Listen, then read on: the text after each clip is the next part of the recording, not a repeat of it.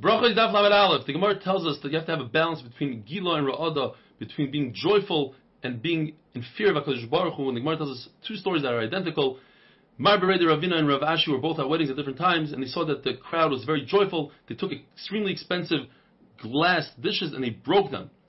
This is the minhag to break a glass by a chuppah, but they put everybody in their place. The Gemara says, Rabbi Yochanan holds, it says, only then, when Mashiach comes, can you have a full smile and be completely happy. Rish Lakish, who was his Talmud at the time, he heard this, and from that day on, he never smiled completely.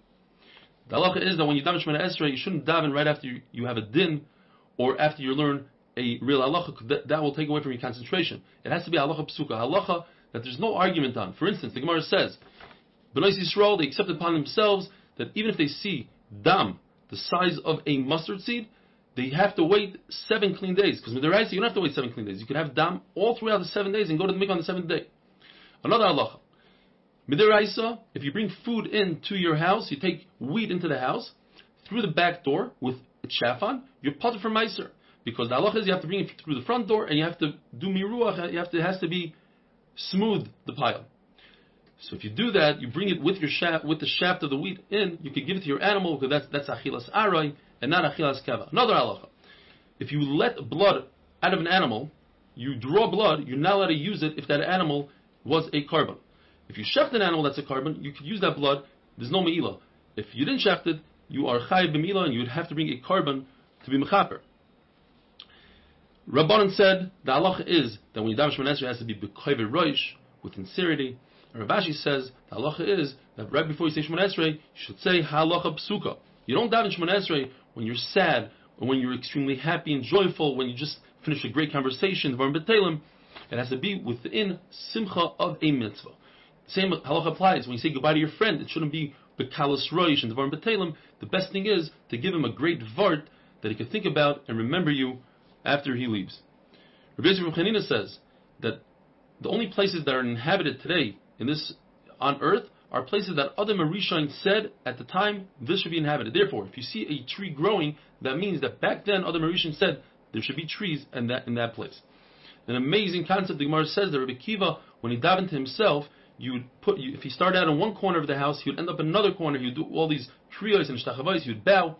Yet when he davened b'tzibur, he was mindful of the other people around him, and he davened a really quick Shemona Esrei, so they don't have to wait for him. From Daniel, they wanted to kill Daniel, and they threw him into the lions, and as we know, and they said, look, he doesn't listen to Daryavish, he asks his bakashas from HaKadosh Baruch Hu. The raya is because he had windows in his house, he used to daven towards Yerushalayim. So you see that when you daven, you have to have windows, and you have to daven towards Yerushalayim, and you daven 3 times a day. Maybe, perhaps, you take all those 3 tefillos, you can daven in one shot. That you learn from David HaMelech, it has to be Erev, Boigev, et Tzarayim. The way we daven Shemona Esrei, it's set up, we say 3 brachas in the beginning that are Shvach HaKadosh Baruch Hu. Then with 13 brachas that we ask for our needs. Why? Because Shlomo HaMelech says, El Rina, first comes Rina, then Tefillah. One should ask his needs in the bracha of Shemea Tefillah, but if he really wants to ask for a lot and talk a lot to HaKadosh Baruch Hu, he should do that all the way at the end of Shemona Esrei.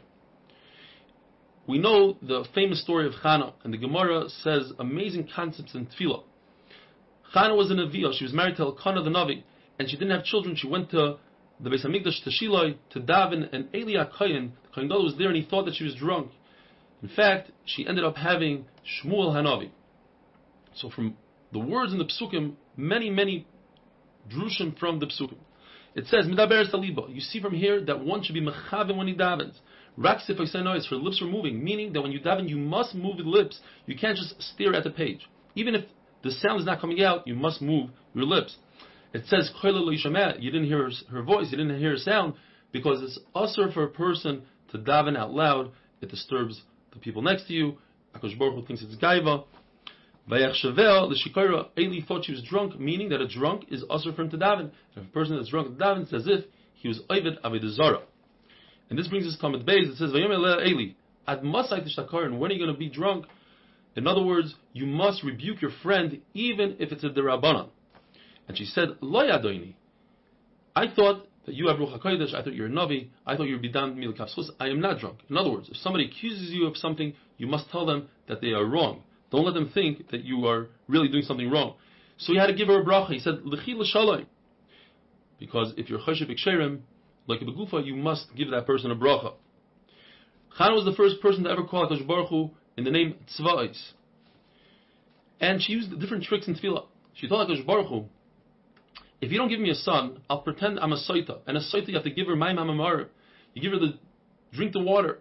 And it says in the pasuk, v'niksa v'nizra azera, according to one man it means that if she's proven not guilty, she'll have a child. She'll force HaKadosh Baruch Hu to give her a child. According to the other man v'niksa zara means that if she's proven not guilty, then she'll have easy birth if she's already pregnant. So according to that man Roy Reisa, Roy Tira is not a drush. The pasuk says, Amosecha, I'm your servant 3 times. Says the Gemara, why? We could learn the word Amosecha from Lashon Misa. Why don't you check me in the 3 different ways that you check other women and give them Misa? If they weren't Makbid in Nida, Chala, and Adlakas Haner, I am Makbid. Why do I deserve what you're giving me? She says, HaKadosh Baruch Hu, Zera Anoshim, give me Zera Anoshim. What does that mean? A man that's above other men, says Taisvus. So the Gemara darshans either that he, Shmuel, anointed David and Shlomo, or it means that he was as great as Moshe and Aaron together, which is amazing. Or the pshat is that she asked that he should fit in to society. He shouldn't be greater than anybody. He should be a mediocre person, not taller, not smarter, not better looking, not whiter. It says in the pasuk, Ani Isha Ani Tzeves. I'm standing here. So you learn from here, I was standing there, she tells Eli. In other words, we learn from here, Allah, that if somebody's davening Shemona Esrei next to you within Dalet Amos, you are not permitted to sit down next to them. The Gemara tells us that Eli told his people, we have to shech this bull, go get a kayin. Shmuel said you don't need a kayin for shchita. You only need a kayin for the other 3 avodas, Kabbalah, Eilacha, and Zrika. In fact, Eli said, you're right, but you shouldn't have said that. Now you are Moira Allah b'fnei Rabba, you are Chayiv Misa, and indeed he wanted to kill him. Comes Chan and says, don't kill him.